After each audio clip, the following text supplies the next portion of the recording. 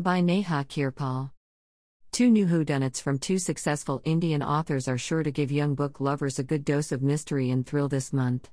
One of India's best-known contemporary writers, Anuja Chauhan, has just launched her new novel Club You to Death, HarperCollins, 399 rupees. For the first time, Anuja adds a twist of suspense to her signature style of laughter and romance in this much-anticipated page-turner. The story takes off from the mysterious death of a hunky personal trainer who is found asphyxiated in a posh Delhi club on the eve of its board elections. It soon becomes clear that one of the club's members is a cold-blooded killer. For teens and young adults, another whodunit beckons from the bookshelves. Saira Zariwala is Afraid, HarperCollins, 299 rupees, by Shabnam. Minwalla is the story of a teenager who starts receiving strange messages meant for someone else on her phone. As Saira and her friends decide to play detective, the light-hearted adventure soon turns dark and sinister. We spoke to Anuja Chauhan and Shabnam Minwalla, both of whom are mothers of 3 children each. About their new books and the stories behind them. Anuja Chauhan. Anuja Chauhan worked in advertising for over 17 years and is credited with many popular campaigns, including PepsiCo's Ye Dil Manga More.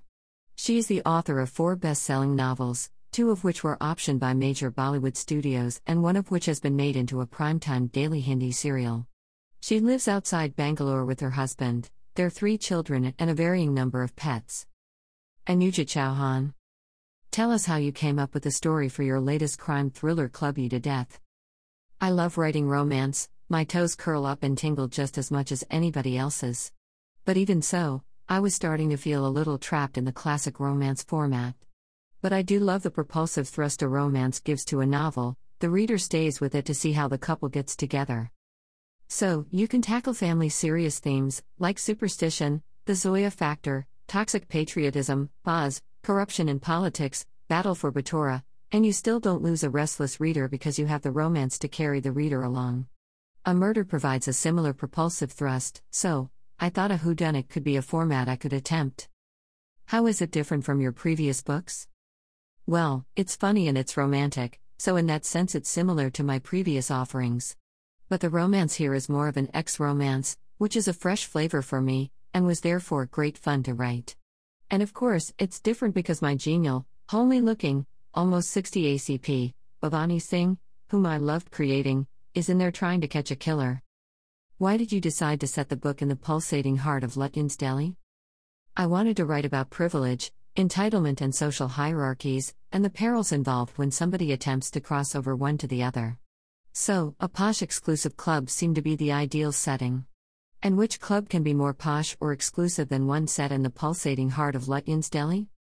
I loved the roster of characters the club setting gave me. I could throw in retired generals and ex-bureaucrats, cougar aunties, and their ne'er-do-well offspring, a thoroughly harassed club president, bickering committees, any number of beautiful young dependent members, you get the picture.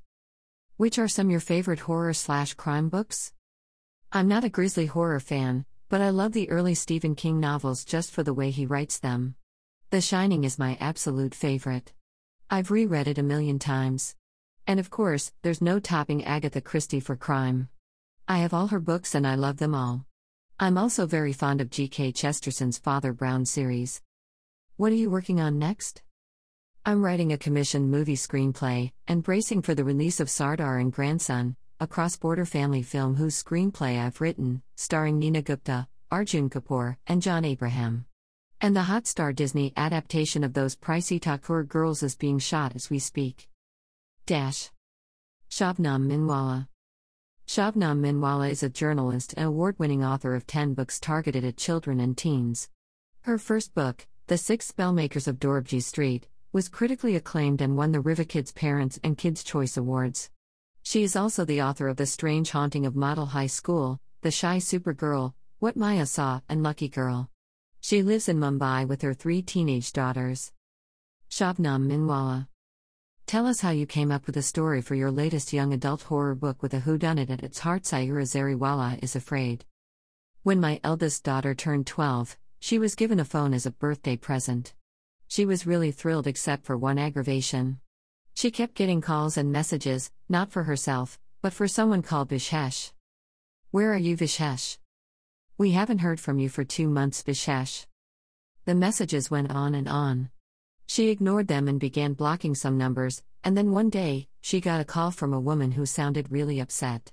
The woman identified herself as Priya Mami, and almost screamed, "Where have you been, Bishesh? We have been so worried. How could you disappear like this?" By this point, we had become really curious about Bishesh. Where could he possibly have gone, so that his own mommy was clueless and concerned? These questions were the starting point of Saira Zariwala is Afraid. The book starts when Saira turns 15 and gets herself a new phone. She keeps getting calls and messages meant for someone called Akash. She gets increasingly curious and decides to jump into a light-hearted investigation, which proves to be a big mistake. How is it different from your previous books? I love horror books. And I love whodunits. But I have always been afraid to take on these genres. Horror, especially, is difficult to get right. And horror for children is even trickier, because you want to be scary without being overly graphic and grisly. Still, when I began Saira, I decided to try my hand at horror. This is my 10th book for children, and certainly the most difficult one I have written.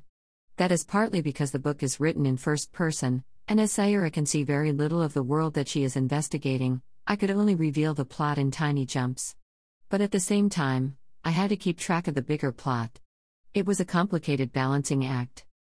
How did you decide to give the book an urban Indian setting of Mumbai? All my books are set in Mumbai, partly because it is the world I know best and partly because I feel it is essential for Indian children to read books set in familiar settings. My readers are thrilled because, like them, my characters eat at the Abroma, shop at Kemp's Corner and sit in traffic jams at Lalbagh.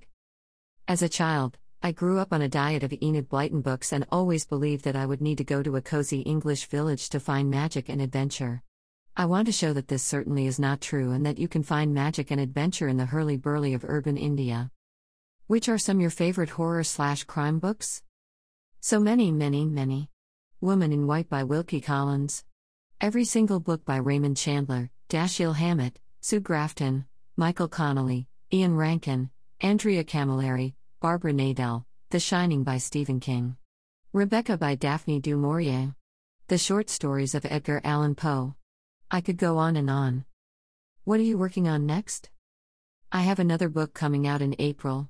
It is a murder mystery set during the lockdown and is loosely based on Rear Window, a 1954 American mystery thriller film directed by Alfred Hitchcock based on a 1942 short story by Cornell Woolrich. For years and years, I wanted to attempt a contemporary version of Rear Window. The lockdown, and the business of sealed buildings, gave me a chance to do just that.